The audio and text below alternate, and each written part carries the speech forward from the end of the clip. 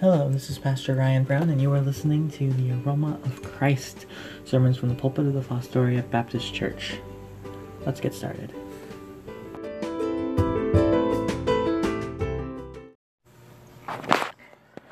Our scripture reading for this week is Hosea 6. Hosea 6 is actually about a call to return to the Lord because the Lord will revive his people. Israel is being called to repentance, knowing that on the third day they will be raised again. But as that call is made, the reason that they need to repent is highlighted. And indeed, it's a strong rebuke. And the reason is that they have focused so much on ritual that they've lost the covenant loyalty. They haven't been faithful to the covenant, even if they continue to provide offerings and go through with the rites and rituals that are present in there. And so we read in Hosea 6, starting in verse 1, "Come and let us return unto the Lord, for he hath torn, and he will heal us. He hath smitten, and he will bind us up. After 2 days he will revive us. In the third day he will raise us up, and we shall live in his sight. Then shall we know if we follow on to know the Lord. His going forth is prepared as the morning, and he shall come unto us as the rain, as the latter and former rain up to the earth.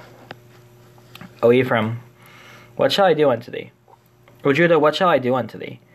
For your goodness is as a morning cloud, and as the early dew it goeth away. Therefore have I hewed them the prophets, I have slain them by the words of my mouth, and thy judgments are as the light that goeth forth. For I desired mercy, and not sacrifice, and the knowledge of God more than burnt offerings. But they, like men, have transgressed the covenant. There have they dealt treacherously against me. Gilead is a city of them that work iniquity, and is polluted with blood. And as troops of robbers wait for a man, so the company of priests murder in the way by consent, for they commit lewdness. I have seen a horrible thing in the house of Israel. There is the whoredom of Ephraim. Israel is defiled. Also, O Judah, he hath set in harvest for thee, when I return the captivity of my people."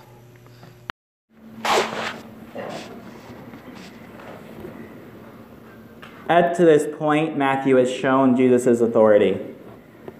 He's been demonstrating it by how he spoke in Matthews 5 through 7. And now by how he is doing these great works and these miracles. And it climaxed last week with the ability and the authority to forgive sins. And people were amazed and marveled. This seems very new. Not that sins can be forgiven, but that the one who can forgive sins is enfleshed, living as a human, having an authority upon earth as a man. So it's that type of newness of forgiveness, the newness of the person forgiving being human, that then comes in and continues to be teased out. Since that is new, some implications that other things would be new as well. Matthew begins to show us that first in Matthew 9:9. "And as Jesus passed forth from thence, he saw a man named Matthew sitting at the receipt of custom. And he saith unto him, Follow me. And he arose and followed him."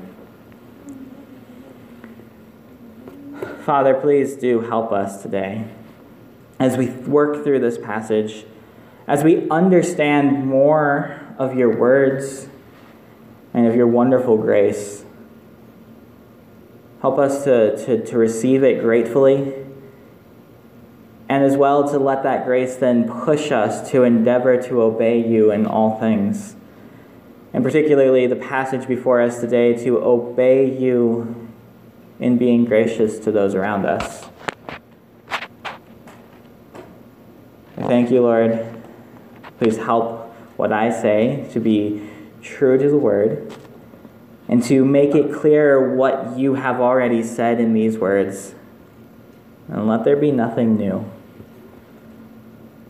And pray, Lord. In Jesus' name, amen.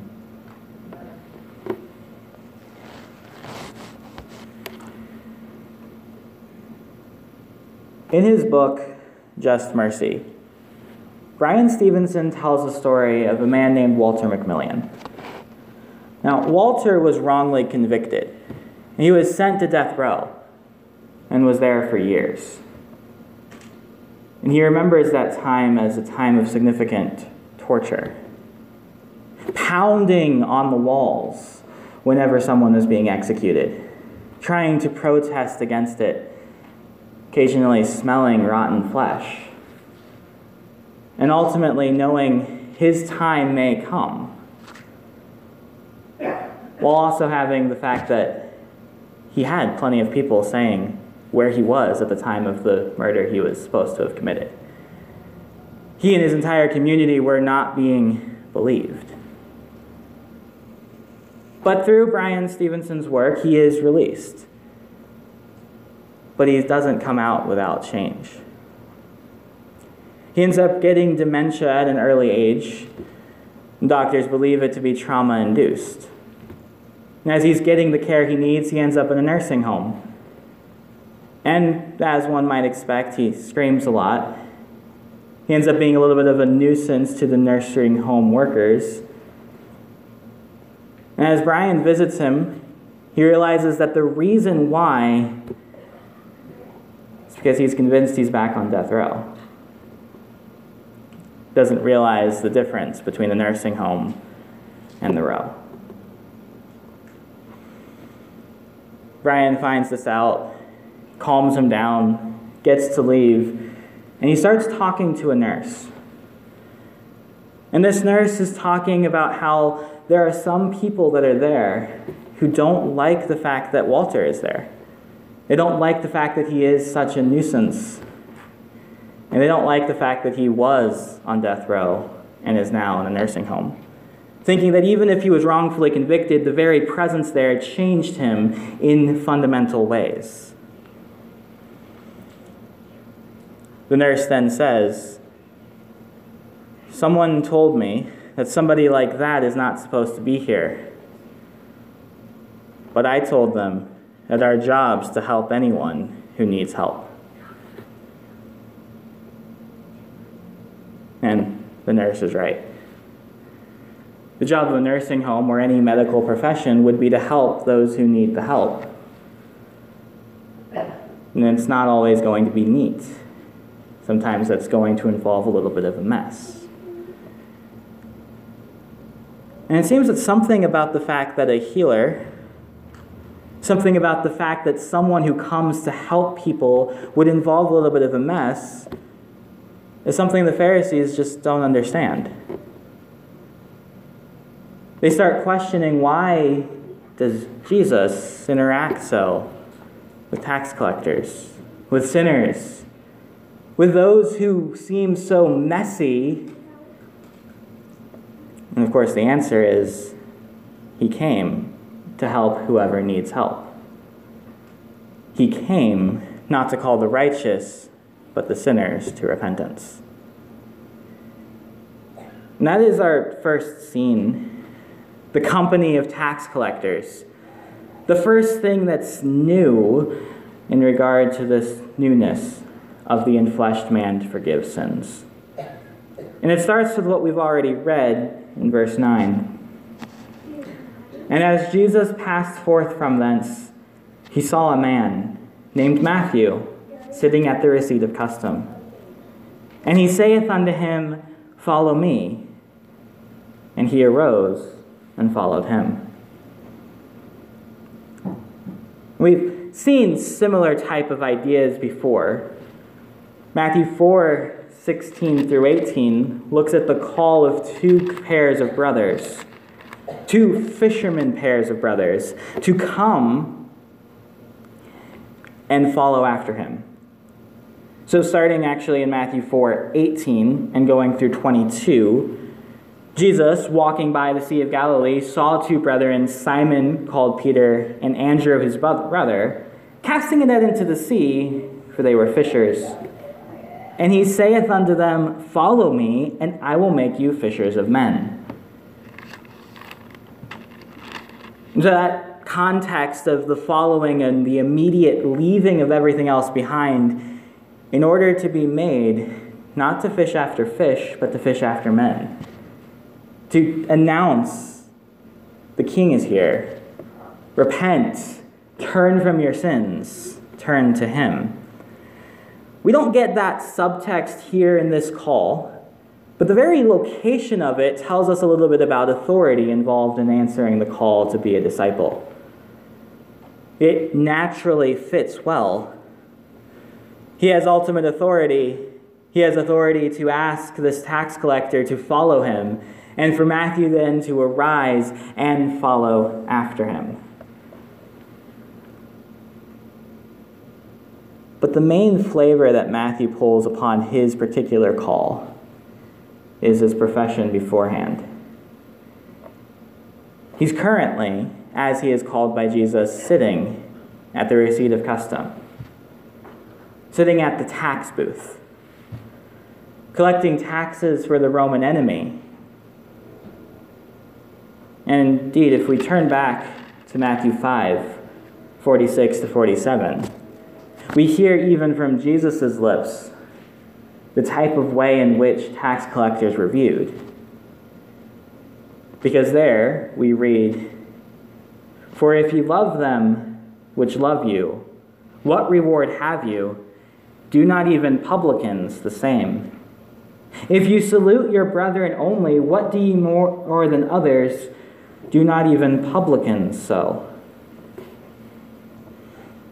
In verse 46, the word translated publicans is rightfully understood and translated as tax collector.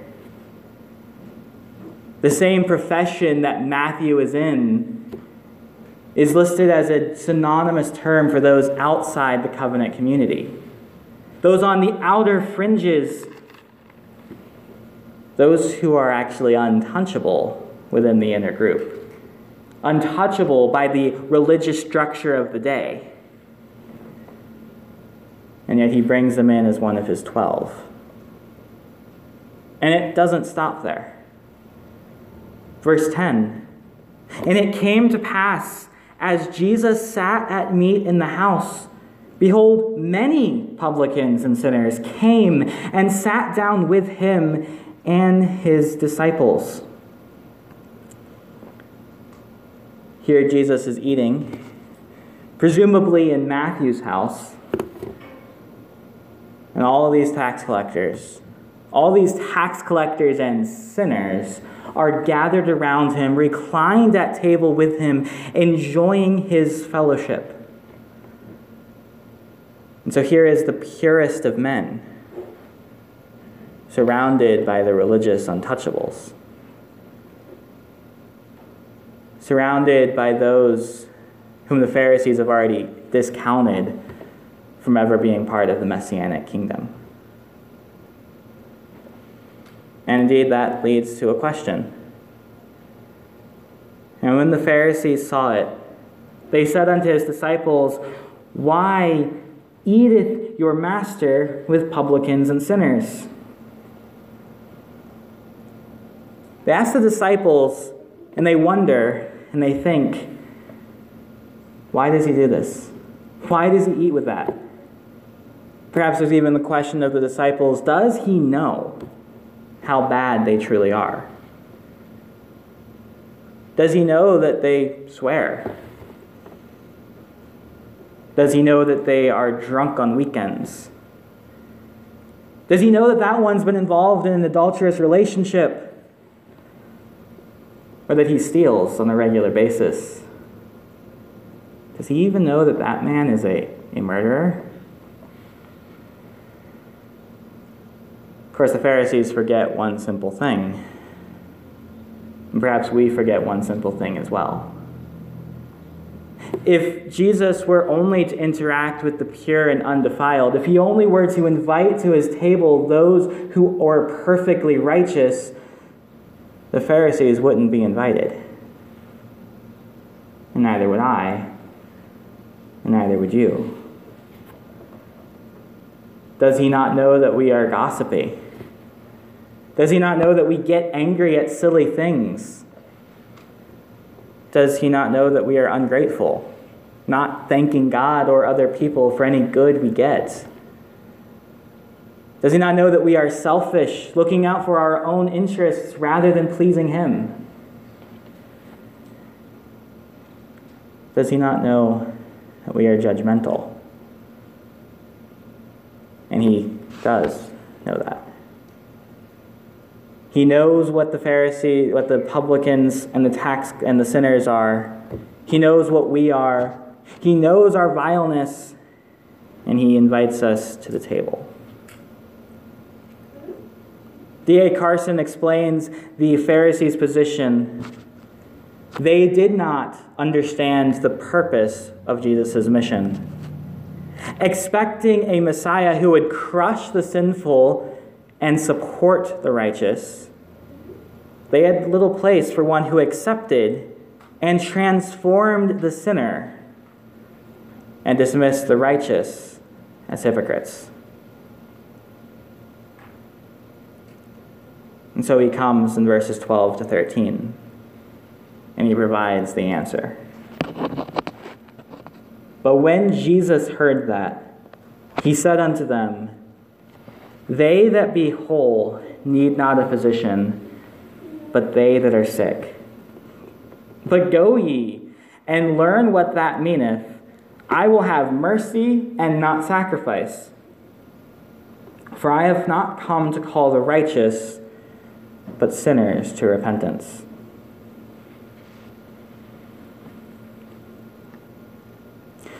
Jesus starts with an illustration. They that be whole need not a physician, but they that are sick.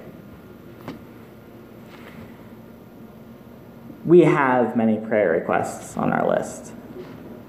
We have many prayer requests that refer to surgeries or doctor's appointments. Michelle's been missing for a while as doctors are trying to figure out what's going on. She has doctor appointment after doctor appointment. There was surgeries that have happened this past week. Sharon's in the nursing home. None of these things are that way just simply because it's fun.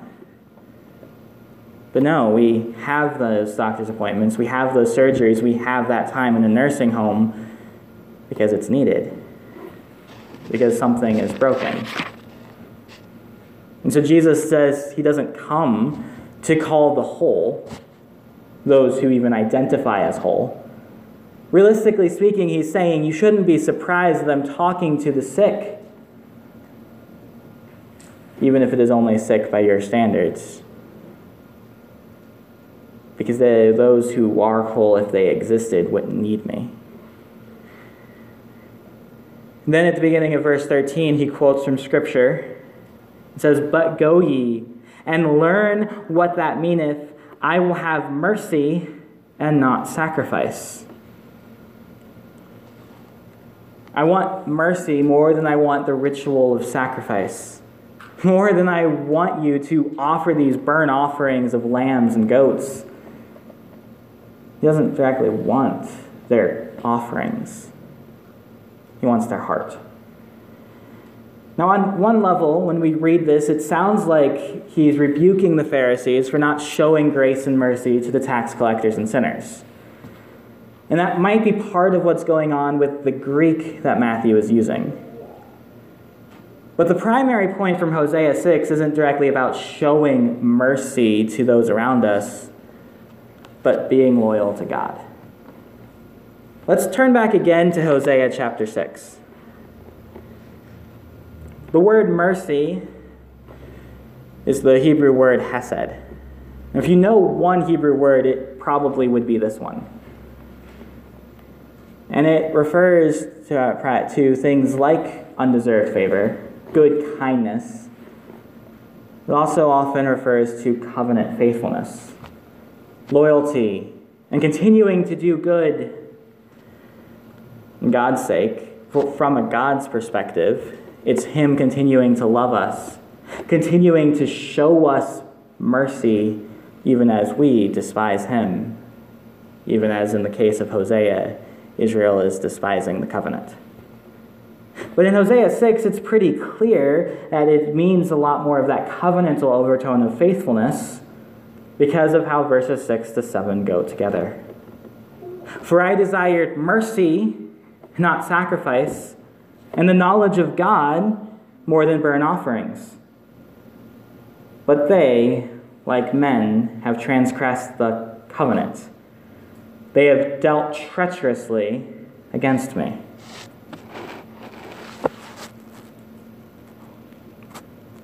Mercy, knowledge of God are brought together.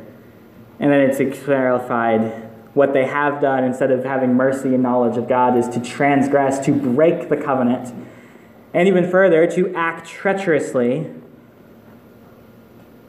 They're neglecting the weightier matters of the law for the sake of rites and ritual.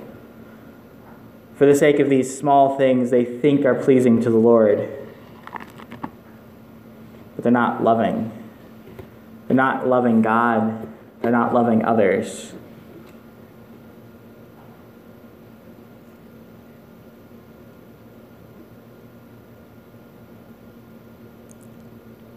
And after this rebuke of the Pharisees, this rebuke of the hypocrites of religion who focus on the external, focus on the rites and rituals, he then turns and says again, I have not come to call the righteous, but sinners to repentance. Again, Jesus says it shouldn't be surprising that I'm surrounded by people that you think are untouchable, because that's who I came for. I came to call the sinner to repentance, not the righteous to repentance. If there were such a thing as a righteous person, that person would not need to repent. I have not come to call the righteous, but sinners.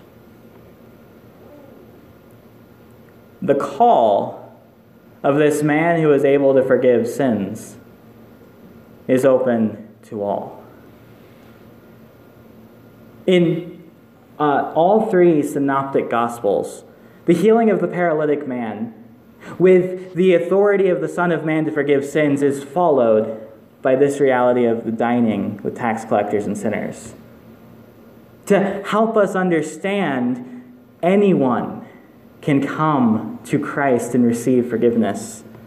That he dispenses it freely from his death on the cross to all who would come. So do not persuade yourself that you are too far gone, or that you need to touch yourself up before you can come to him. No, that he is ready to forgive. That he has hesed, this mercy to the undeserving, this faithfulness to his word, even if we prove unfaithful. He is willing to forgive. So come. Receive his forgiveness. Receive his benefits. And to those of us who have, let us not be the Pharisees, denying access to the possibility of the gospel because of how people behave. Even if that's prejudging, as well, that person will never accept, so I don't even need to tell them the gospel. Let us open the grace of God to all, and let everyone know the call to forgiveness is for them too. Even if, in our introductory case, the man who was on death row actually did deserve to be there, the call to forgiveness would still be open to him.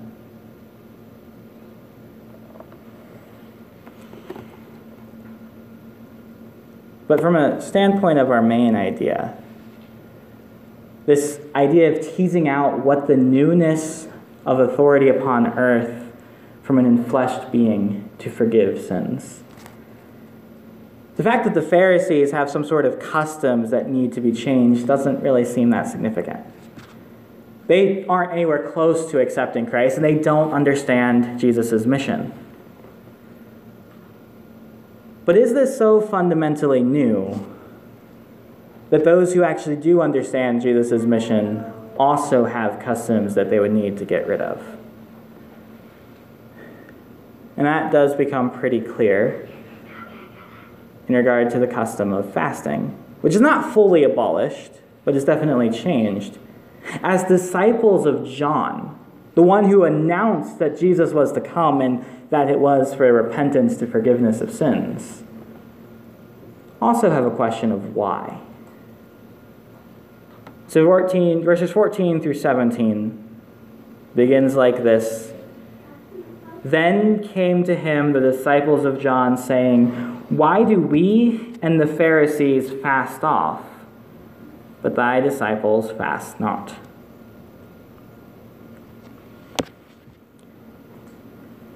And Jesus has already shown fasting as a bit of a foregone conclusion, as something that should be expected. Matthew 16 to 18, first talking about giving alms in verses 2 to 4, then talking about prayer in verses 5 through 15, then adds it with fasting, and talking about when you fast, do not do it so that other people will see. So maybe it's then more surprising that given he accepts it as an assumed reality, that his disciples aren't fasting. The disciples of John, the Pharisees, they are fasting regularly. But Jesus' disciples aren't fasting at all. But Jesus does have an answer. He has an answer in specific for the fasting occasion, and then an answer that goes more general. And the specific answer is verse 15. And Jesus said unto them, "Can the children of the bride chamber mourn as long as the bridegroom is with them? But the days will come when the bridegroom shall be taken from them, and then shall they fast."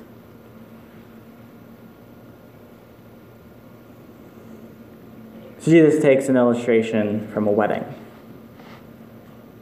The groomsmen, if you will, the ones who are there to support the bridegroom, are not going to be weeping and mourning while the bridegroom is with them. They then actually do not have reason to mourn or fast. They instead have cause for rejoicing. Jesus' point then is to say it's all well and good for the disciples of John and the Pharisees to fast in mourning for the fact that they are in exile, that Romans are occupying them. But his disciples have reason to rejoice because the bridegroom is with them, because Jesus is the source of their joy, and indeed the source of our joy as well. Whom having not seen, you love, and rejoice with joy unspeakable and full of glory. But he does say there is a day coming in which they will mourn, in which Good Friday turns into Black Saturday. And for the disciples, it's one of the most depressing times, as the one in whom they hoped, the one who was the source of their joy, has been killed. And they aren't yet ready to believe that he will be raised again.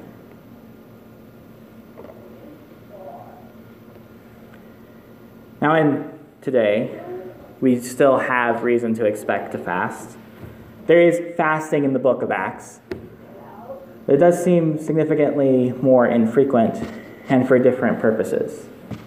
It doesn't seem like it's just to mourn over where our state is. But there's fasting in regards to before making decisions, before sending people out on mission. But Jesus then doesn't dwell upon fasting and what that would look like. He then looks into verses 16 to 17. He provides an answer to this question, generally speaking. kind of starts really teasing out that this newness of his ability on earth to forgive sins, this Jeremiah 31 type reality of a new covenant coming in where he will remember their sins no more, has more implications for how the old and new come together. Verse 16, no man putteth a piece of new cloth onto an old garment. For that which is put in to fill it up taketh from the garment, and the rent is made worse. Neither do men put new wine into old bottles, else the bottles break, and the wine runneth out, and the bottles perish. But they put new wine into new bottles, and both are preserved.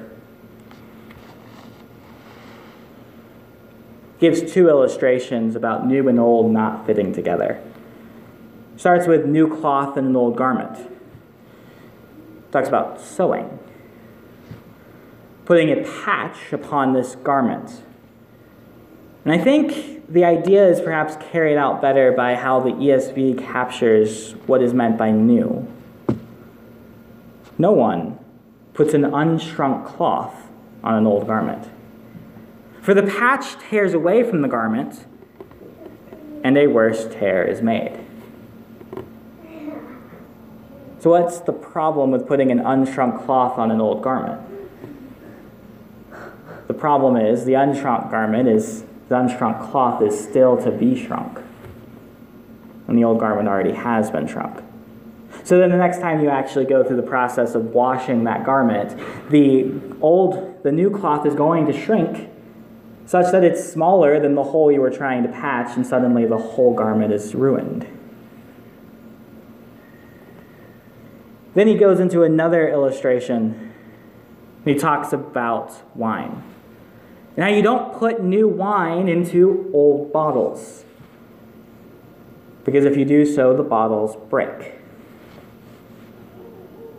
And both the wine and the bottles are ruined.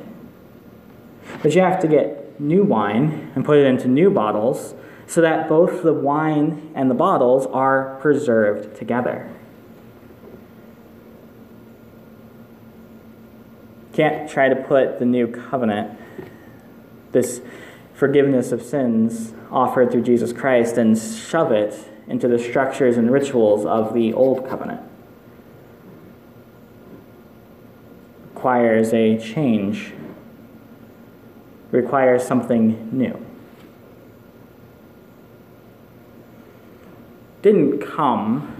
Jesus didn't come just to tweak. He didn't want to just tweak the old covenant and say, okay, well, we had sacrifice of bulls and goats, but now I'm the sacrifice, so there's that type of situation. And though there are parallels, it's not just a tweak, but an overhaul.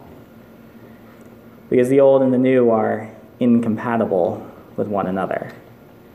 If you try to combine them, both are ruined.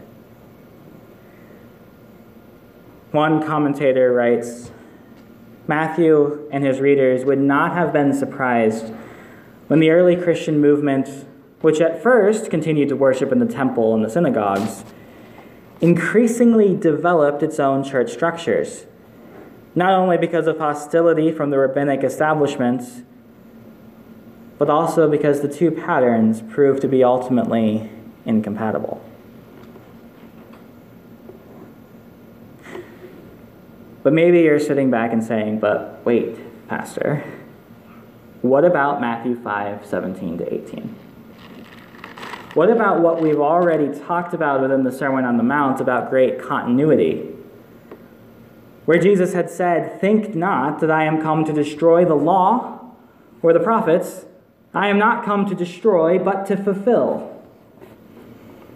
For verily I say unto you, till heaven and earth pass, one jot or one tittle shall in no wise pass from the law till all be fulfilled. How can he be there not to tear apart the law or the prophets, but to fulfill them, and also say that the new and old covenants are incompatible together?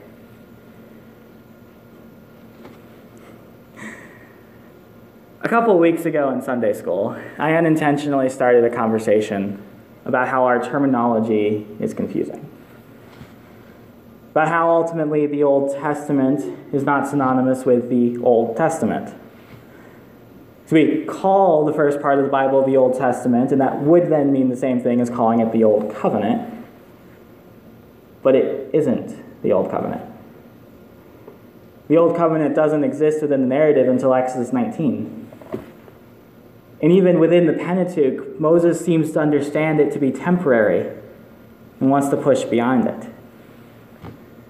So when Jesus says the law and the prophets and references to the Tanakh, that is, the Hebrew ordering of law, prophets, and psalms, law, prophets, and writings, he's saying that he comes to fulfill what we call the Old Testament, not in bringing about a better Old Covenant,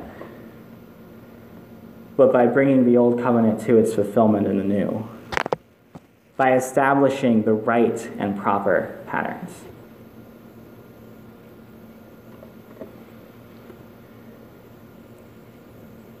Because the Old Covenant stipulations, not necessarily just the company or the custom of fasting, but now Jesus thinking more generally,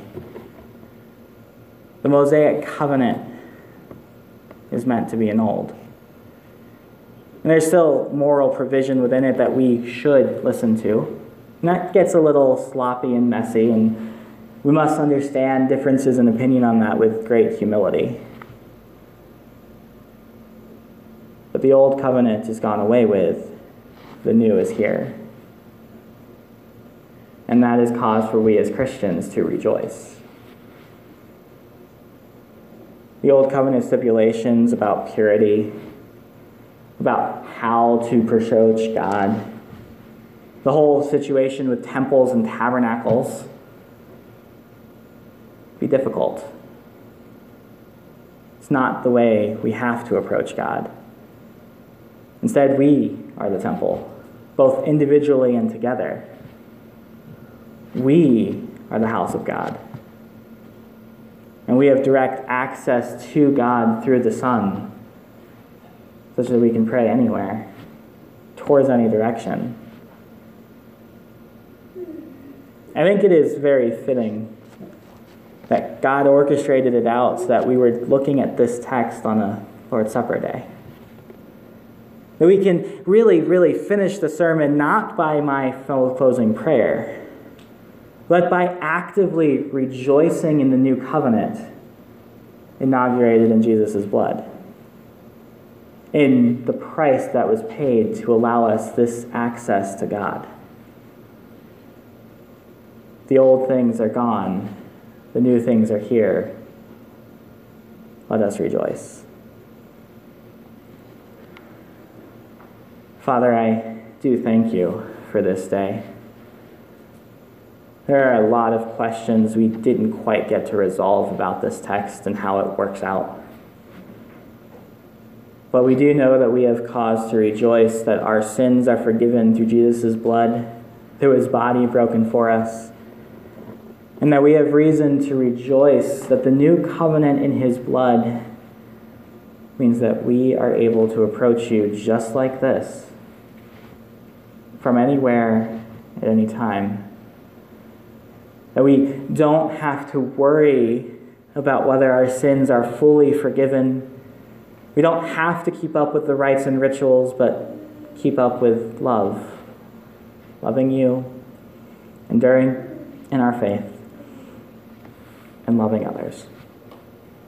Help us to respond gratefully to what you have done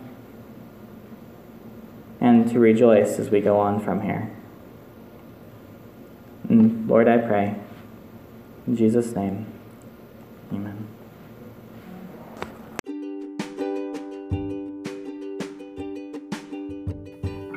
Thank you for listening to Aroma for Christ, sermons from the pulpit of the Fostoria Baptist Church. Do remember 2 Corinthians 2:15-16, for we are the aroma of Christ to God among those who are being saved and among those who are perishing. To one a fragrance from death to death, to the other a fragrance from life to life. Who is sufficient for these things?